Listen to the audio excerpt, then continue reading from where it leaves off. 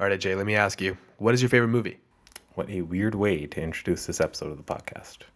Not to worry, old buddy, old pal. I have a sneaking suspicion that this conversation is scripted, so I have a feeling that'll lead us to where we need to go. Laughs nervously. But to answer your question, my favorite movie at the moment is The Big Short. You mean that movie about the 2008 financial crisis and one of the few movies Ryan Gosling was not shirtless in? Yes, Prakash, unfortunately, that is the one I'm referring to. Why do you love that movie so much? Well, because the movie was talking about the real world. The global financial crisis affected everybody, and the effects are still being felt today.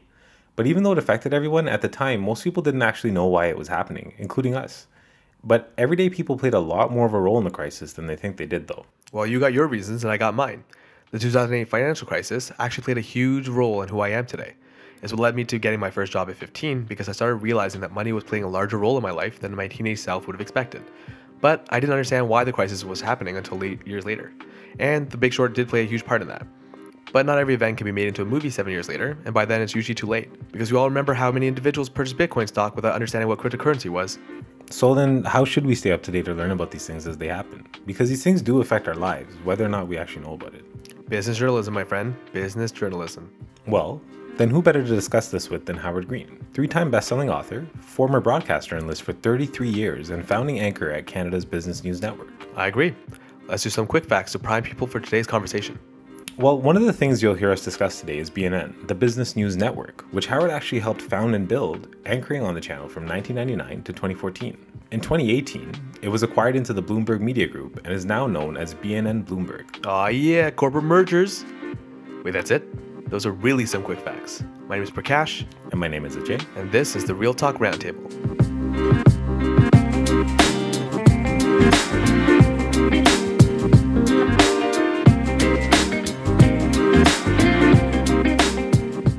Welcome to the Real Talk Roundtable. Today with us we have Howard Green. Howard, thank you so much for joining us today. My pleasure. Howard Green is an author and moderator who's spent more than 3 decades in broadcasting. He's one of the founders and builders of Business News Network, or otherwise known as BNN in Canada, now BNN Bloomberg, where he anchored from the channel's first day in 1999 until the end of May 2014. Howard is best known for hosting BNN's flagship interview show, Headline with Howard Green, where he interviewed everyone from Alan Greenspan to Tony Blair to Sir Richard Branson, not to mention an endless number of North American CEOs, decision makers, and market players. Howard is also a prize-winning documentary maker. He directed, wrote, and co-produced the investigation of Swissair 111, and for his work on the film, Howard won the top television prize in Canada, the Gemini Award. Howard also moderates at conferences and consults to corporations, institutional investors, and educational institutions. From 2013 until 2016, he served on the board of directors of the Canadian Journalism Foundation, and Howard is currently a special advisor to the chairman of Dyslexia Canada. Howard, you're a journalist, a documentary filmmaker, and author. I assume we can expect a rap album from you soon? You know, I did that. I did that before it was like a thing. Before it was cool. Yeah, not an album, but I did actually rap on TV back in the, probably 1985 when I was working on a kids news show for CBC. It was called What's New, and it was an after-school thing. And they put a beret on me, and my name was Howie G. I knew it. That was my MC. That was my guess. And it's somewhere in the CBC archive, film archives. So this footage. Yeah. They wrote a little rap, and I forget who did it with me, but there were a couple of us. Anyway. So, you never know who you're with. Apparently not. And no word of a lie, Howard. When we were planning that question, we made that up. We thought, Howard G would probably be his rap name if he did. And lo and Howie G, behold, newest MC. So, Howard, we've given the audience a flavor of some of what you've accomplished in your introduction. But before we jump into your career, could you tell us a bit about your background in your own words and how you got started in business journalism? In business journalism. Okay, so well, let me back up a bit. I went to journalism school at Carleton in Ottawa, and I did a minor in economics. And at that time, there was very little focus on coverage of business in journalism. It was political journalism, it was foreign affairs, it was sports, it was the arts. So then what attracted you to journalism and economics as your major and minor? Well, journalism, I think, first of all, it was something that I could do that was different than being a doctor. My father was a doctor. His brother was a doctor. And I think there was an expectation that I would be a doctor. And I actually was accepted to do honors biochemistry pre-med at Queen's.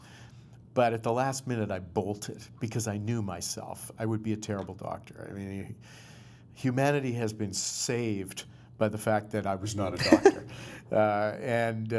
But I was interested in current events. And, one of my earliest memories is the Kennedy assassination. I was 4 years old, almost 5.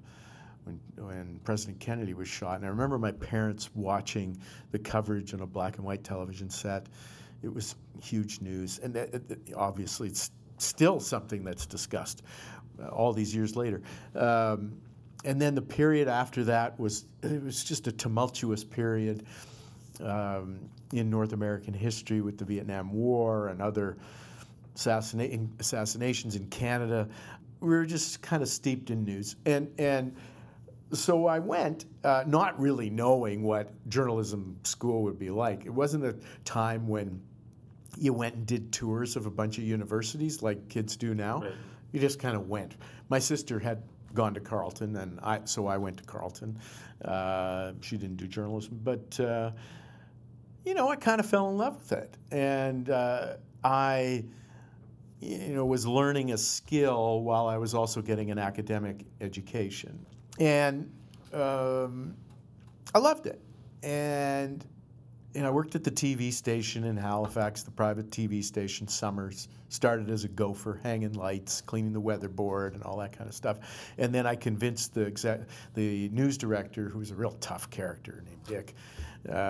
They always are, even in movies. Yeah. And he had a nickname. I won't share it. But anyway, he was very good to me. And he let me stay for a week extra. I said I'd work for nothing before I go back to school. He said, no, I'll pay you to take feeds and so forth, the news feeds, and do odd jobs around the newsroom. And then he hired me back the following summer as like a junior cub reporter.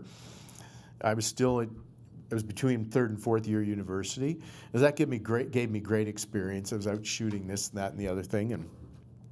And I did a bit of part-time work on Parliament Hill in my last year at university for them, filling in for a guy. I mean, there I was, 21 years old, reporting from Parliament Hill. It was a joke, really. I knew nothing, but there I was, standing there, baby face, in front of a camera. And not much has changed. Not much has changed. Checks in the mail. So anyway, and then I got hired by CBC National News upon graduation for a training program, which was a blast. And I was in St. John's, and then I was in Goose Bay, Labrador. And then I moved to Toronto in '83, and for 5 years I worked on that kids show that I mentioned earlier, where I rapped. And we did everything. I mean, we covered every issue that was on the national news, but we did it. We boiled it down for a youth audience. So it was a huge challenge, and I learned a ton there, because when you're working with a youth audience, you can't condescend, yet you can't assume prior knowledge. So there's a very clear line that you have to stick to. And, when you went to interview, we put kids, the adult news would do stories about a school, but they'd never interview the kids. They'd interview the parents or the principal.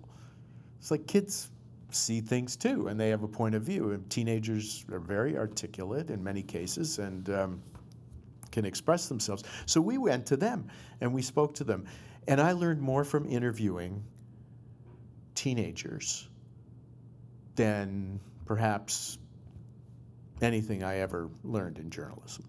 I sat next to a blind girl who explained to me how to use her Braille machine. You talk to them. And then later, when I had to interview all these CEOs or the former chairman of the Federal Reserve, or Tony Blair, these people that you mentioned in the intro, Right. hey, you're no big deal. A little blind girl, it was tougher to interview her than it is to interview you. So it put a lot of stuff in perspective. Now I'm exaggerating, but I think what it taught me is that you have to treat all people the same. And as long as you're curious, and as long as you don't condescend, you can ask people almost anything as long as you do it in the right way. I mean, even if I had to ask a lot of CEOs, do you think you really should resign, after what happened to this company? And, you had to learn how to ask it in a respectful, Humanistic. human way. But it was after that show, which was called What's New, that I ended up in business journalism because I didn't have a job. I left that show after 5 years in 1988, and I didn't want to go back to local television news. But there was a business show on CBC, national business show called Venture. It was on for about 20 years. It was Sunday nights. It was a big show, had a big audience, 2 million people, which is huge in television in Canada. I mean, now it's so fragmented, nothing gets that, Maybe Game of Thrones, which I've never seen, but I've heard a lot about. It's okay. It's a disappointing ending. You didn't miss anything. But I'm doing all the talking. You guys I just keep blathering on here. But that's how I got to business journalism, 1988, covering it for Venture, and then it built from there. Howard, I know you're very passionate about this, but I gotta ask you a favor. I gotta ask you to stop smacking the table to make your points. Your point is heard, but it will also We love be the heard. emotion. Hey, you're hitting your hand on the table. No. You see the soft Okay, landing. with The soft touch, landing is yeah. key. I know, that's right? right. Soft landing.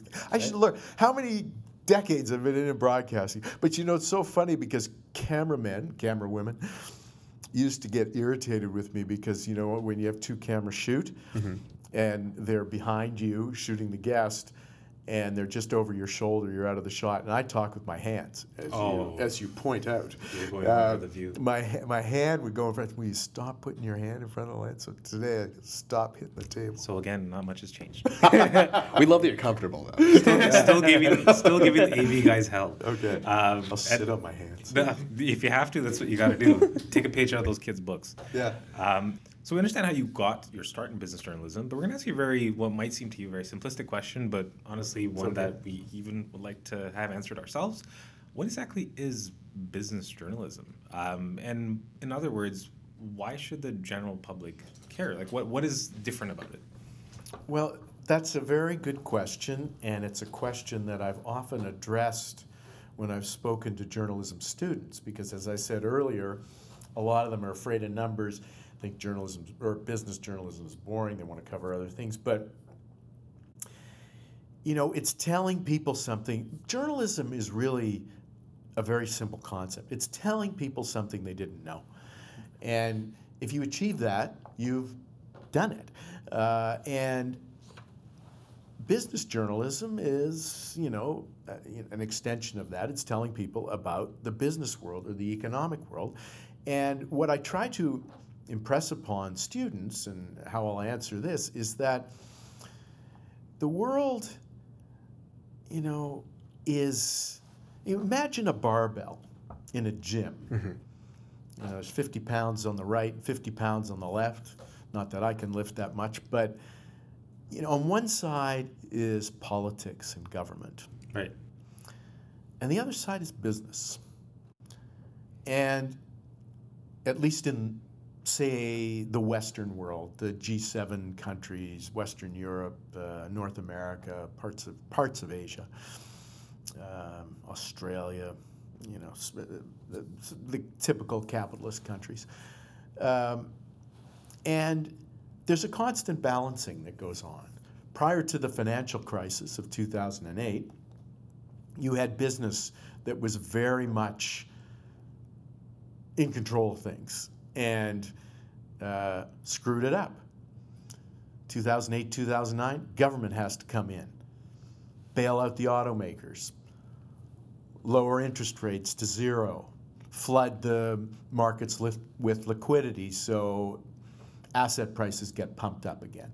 So there's this constant calibration going on between government policymakers and business people. And, if business people go too far, they get regulated. Like now we're talking about, well, should we regulate Facebook? Should we regulate Google? That all, that's all coming back, potentially. It happened at the turn of the 20th century with John D. Rockefeller, who owned everything. Standard Oil was broken up. That's where Exxon came from. There were railroads, there were steel mills. Teddy Roosevelt, the president then, busted up those monopolies.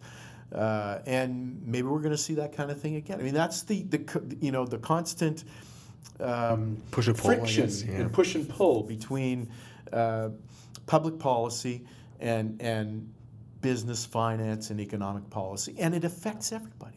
It affects, can you pay your mortgage? Can you pay your car loan? Can you put your kids through school? Are you going to have enough money for your retirement? And so what might seem boring to you as a prospective journalist is really important for people. So then, to the audience of the people that are reading business journalism, is it the general public? Is it other business? It should be. So then how do you make business journalism interesting for the general public if they don't understand the ramifications of those big decisions on their lives? Well, again, another good question. And I used to address that question in my own head when I used to do the show at BNN. And I was always of the belief that we should not dumb things down.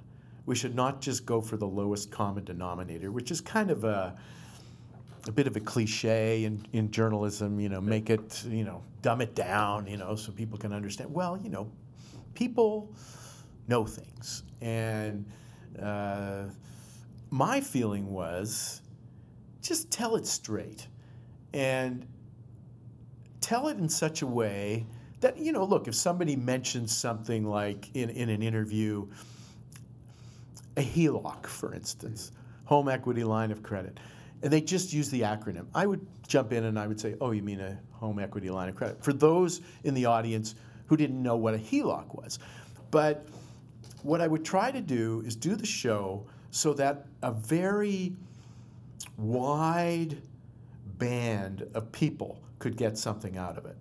So that if you're not a finance person, you're not an economist, but maybe you have, you've got an RSP, you've got an RESP for your kids, or you're, a young person thinking about buying a house or whatever, or buying a stock, that you'll get something out of it too. But the interview would be done, or the discussion would take place in such a way that the CEO who was watching or the finance minister who was watching would get something out of it too.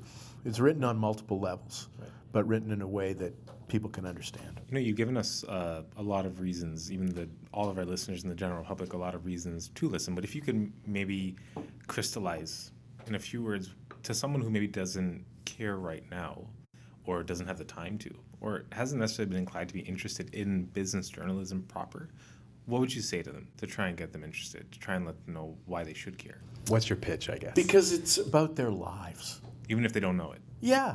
Right. Like, do you have a job? Right. Then it's about your life. Because if you work for TD Bank, you never know when the bank's going to lay people off or hire more people, or change its focus and get more into. Obviously, I'm stating the obvious here. The banks have gotten more into technology in recent years, for instance. So it's just kind of important to know what's going on in the world, and it's part of what is going on in the world. It's part of your life, and if you don't really know what's going on in the world, you're not going to make good decisions. For your role as a business journalist, do you think your job is to tell the news as it is? Do you interpret the news to provide trends on what could be upcoming, or is it more just a factual basis of what's happening? First, I would say I'm not really a business journalist anymore. I left BNN 5 years ago, and I was, in broadcasting and journalism for 33 years. I kind of separate the book period, which is my last 5-7 years, from that, even though the skills that I used were skills I developed as a journalist. But I would say that it's a combination of what you said, because you yes, you report what you know to be the facts are, and but you have to then ask questions based on those facts. You might draw conclusions based on those facts.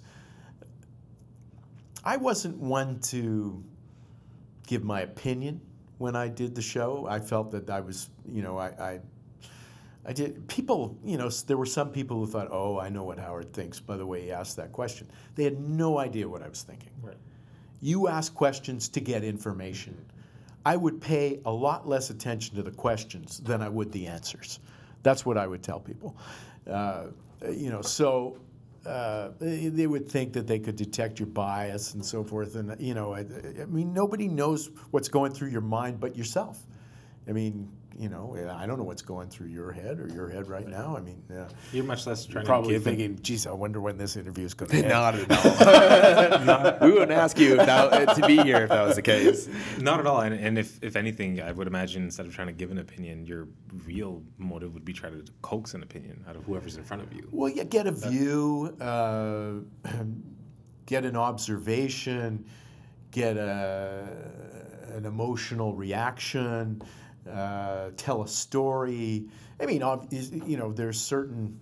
Each situation is different. I mean, in the span of thousands of interviews, each one would have a kind of a life of its own, and you'd be trying to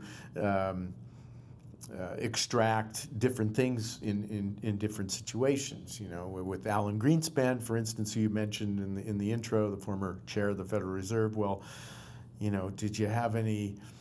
This was, when did I do that interview? 2012 or 2013. So it was about 4 or 5 years after the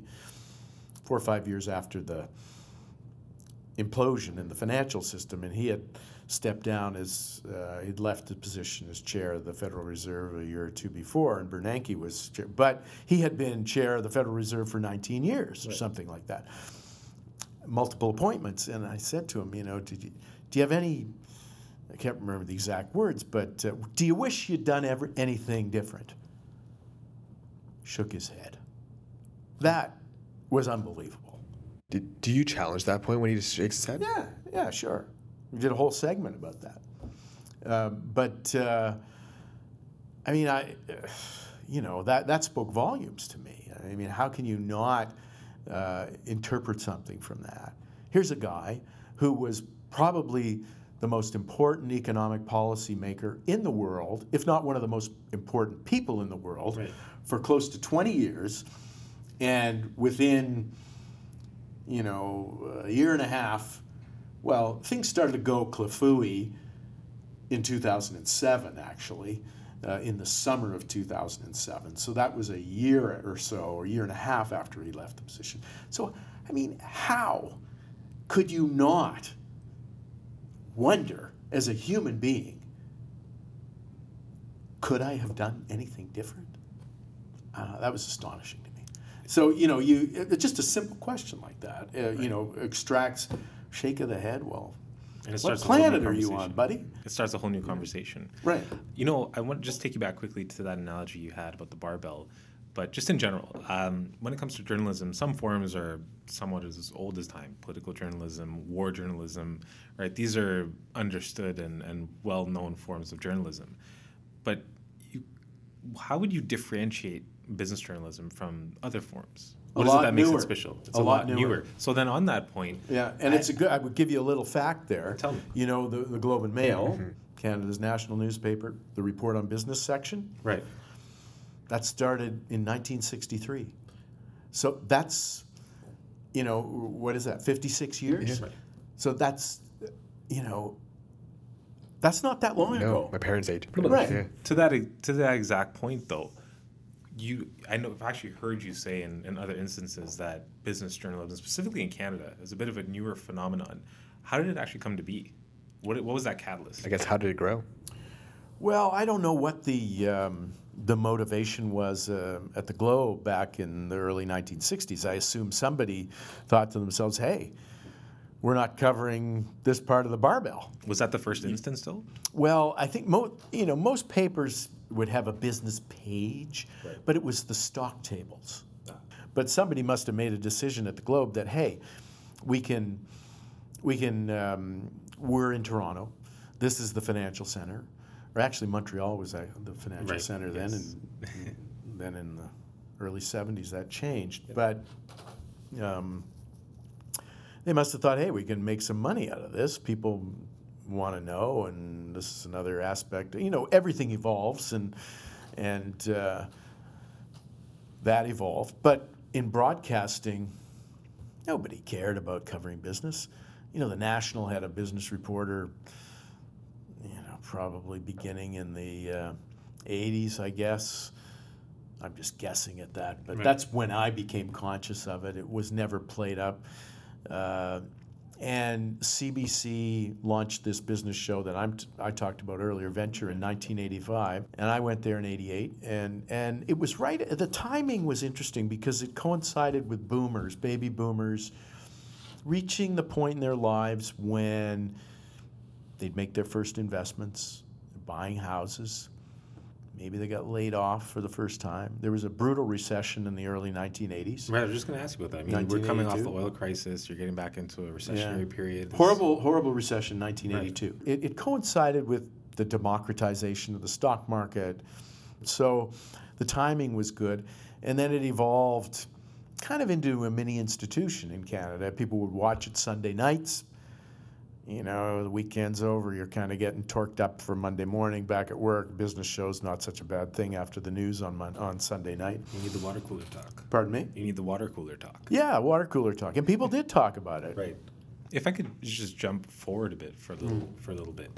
I know you said when it started it was a bit wishy-washy, became a bit more established over time, then eventually became an actual institution, which is what we know today. What would you say about the current state, though? Current state of what? The current state of business journalism in Canada. Shrunken. Yeah. Really? Why is that? Unfortunately, as important as it is, and funnily enough, it's been. Well, look, I think you have to go back to 2007. That's when the first iPhone came out. Was it 2007, 2008, somewhere in that time? Yeah. That changed everything. I mean, really, Netscape changed everything in 1995 with the World Wide Web. And, it was only a matter of time before traditional forms of transmitting information, like newspapers and television and radio, would be supplanted by others who, knew how to devise groovy, funky new ways of doing things, the Facebooks and the Googles and so forth. So, or the YouTubes, which I guess is part of Google. But things really changed in 2007 when the iPhone came along and, you could do everything from one of these. I'm holding an iPhone here for those of you who can't see me. So the advertising market shifted from television to Facebook or Google. So traditional journalism has been squashed like a bug, or the business model. If we're jumping forward, what do you see the future of journalism being? Do you think there's a resurgence or a different form in how people will get news, whether it be business or just politics? How do you see that coming to be? Well, I think we're still in a state of flux. I know outlets are still laying people off, traditional outlets, as they've tried to morph into more digital properties to keep up with the new world. But it's been very difficult.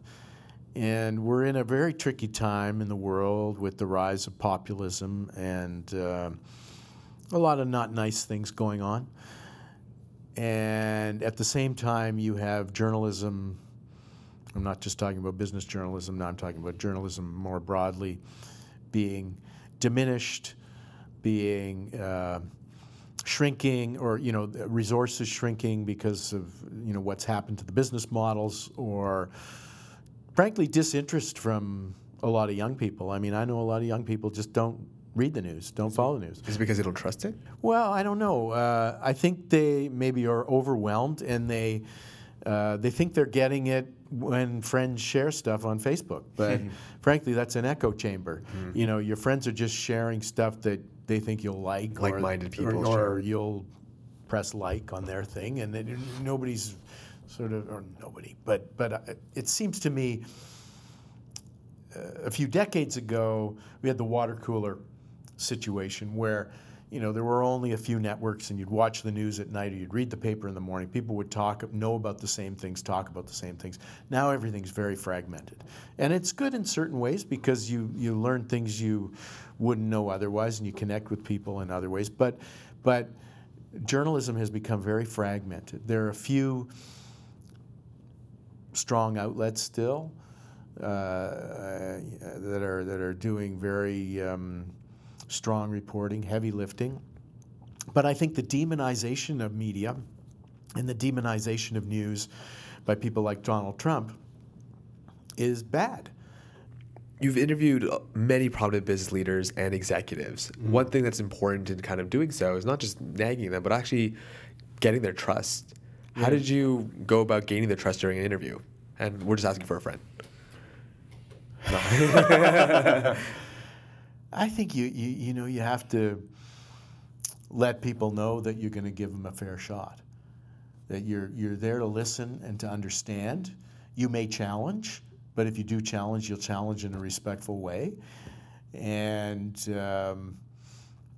I think that you have to form a bond with people. You have to. You know, I would go into the green room where people were made up for the show, you know, and I'd greet them. And sometimes, you know, if they weren't particularly public people, like I remember one guy was a noted brain surgeon, and he was the CEO of a medical company, small medical company. And I went into the green room to see him, and I said, introduced myself, and he was kind of pale, and he said to me, "Howard, how does one get over one's nervousness?" I don't think he'd ever been on TV before. And so I said to him, doctor, I can't remember his name, I'm just back from a week's holiday. I'm a little nervous myself. Am I going to be able to get back on the bike and do it again? And he totally relaxed, because he saw me as a human being. He didn't see me as like a television anchor, you know, one sort of a one-dimensional cardboard figure, but as a human being, and we were going to have a human interaction. And, you know, he would never be this incredible public speaker like Hunter Harrison was, but he made it through the interview fine. He wrote me a beautiful letter afterwards thanking me for helping him get through it. So, it's those kinds of things, and being a human being, so, you know, I think you do have an impact, and you have to take it seriously, and I don't like when people call it fake news. But if nothing else, and irrespective of how people feel, even though you are sometimes trying to, coax an emotional reaction out of people. Yeah, because emotions are human. Exactly, but and it tells you how somebody really feels or thinks about something. But whether they feel good or bad, I think that is essentially the importance of journalism, is that you ask those questions in the most objective way possible for, and most importantly, the right reasons. And I mean, that's what we've tried to do here today. And you've given us some very straightforward and honest answers. But we really just want to thank you for taking that time, walking us through why journalism is important, why specifically business journalism probably matters to a lot more people than they think it might.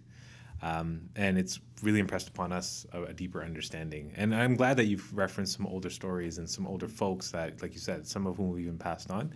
It's important you keep that memory alive. And again, another important reason that journalism is a force that we should really try to preserve. I mean, that's, I guess, one of the underpinnings of freedom of the press.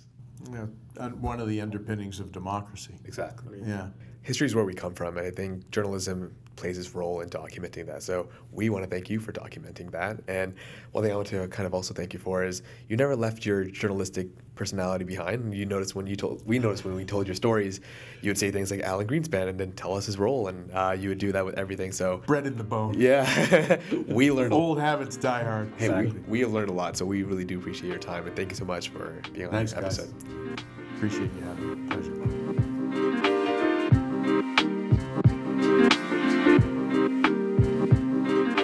You know what? I can see why Howard would say that people may not engage with business journalism anymore because they're overwhelmed with the information they get every day. A lot of folks may feel that the world has gone sadder, Because it has. but I'd actually argue that it's not that the world has gotten darker, but we're just seeing more and more of it because we're all connected closer than ever before thanks to technology. You are right, Prakash, as you always are. Yep. Wow, this really is scripted, isn't it? The world is becoming more and more integrated every day, though, and business is actually a big part of that. Speaking of which, Howard even brings up the 2008 crisis when he talked about Alan Greenspan's role in it. So it looks like even the three of us are connected in recognizing how business affects the lives of millions, if not billions. And I know it's easy for people to ignore business journalism, but it truly does give you an understanding on why the world is the way it is, which is really the first step for those that either want to change it or just understand it. All right, I'll be today's broken record. Don't forget to follow our social media pages on Twitter, Facebook, and Instagram for updates. Feel free to share your comments with us, and if there are any future topics you'd like us to explore, please let us know. Finally, if you liked what we discussed today, feel free to share it with your friends and family. We really do appreciate your support. Thanks for listening, and we hope you'll join us on the next episode of the Real Talk Roundtable.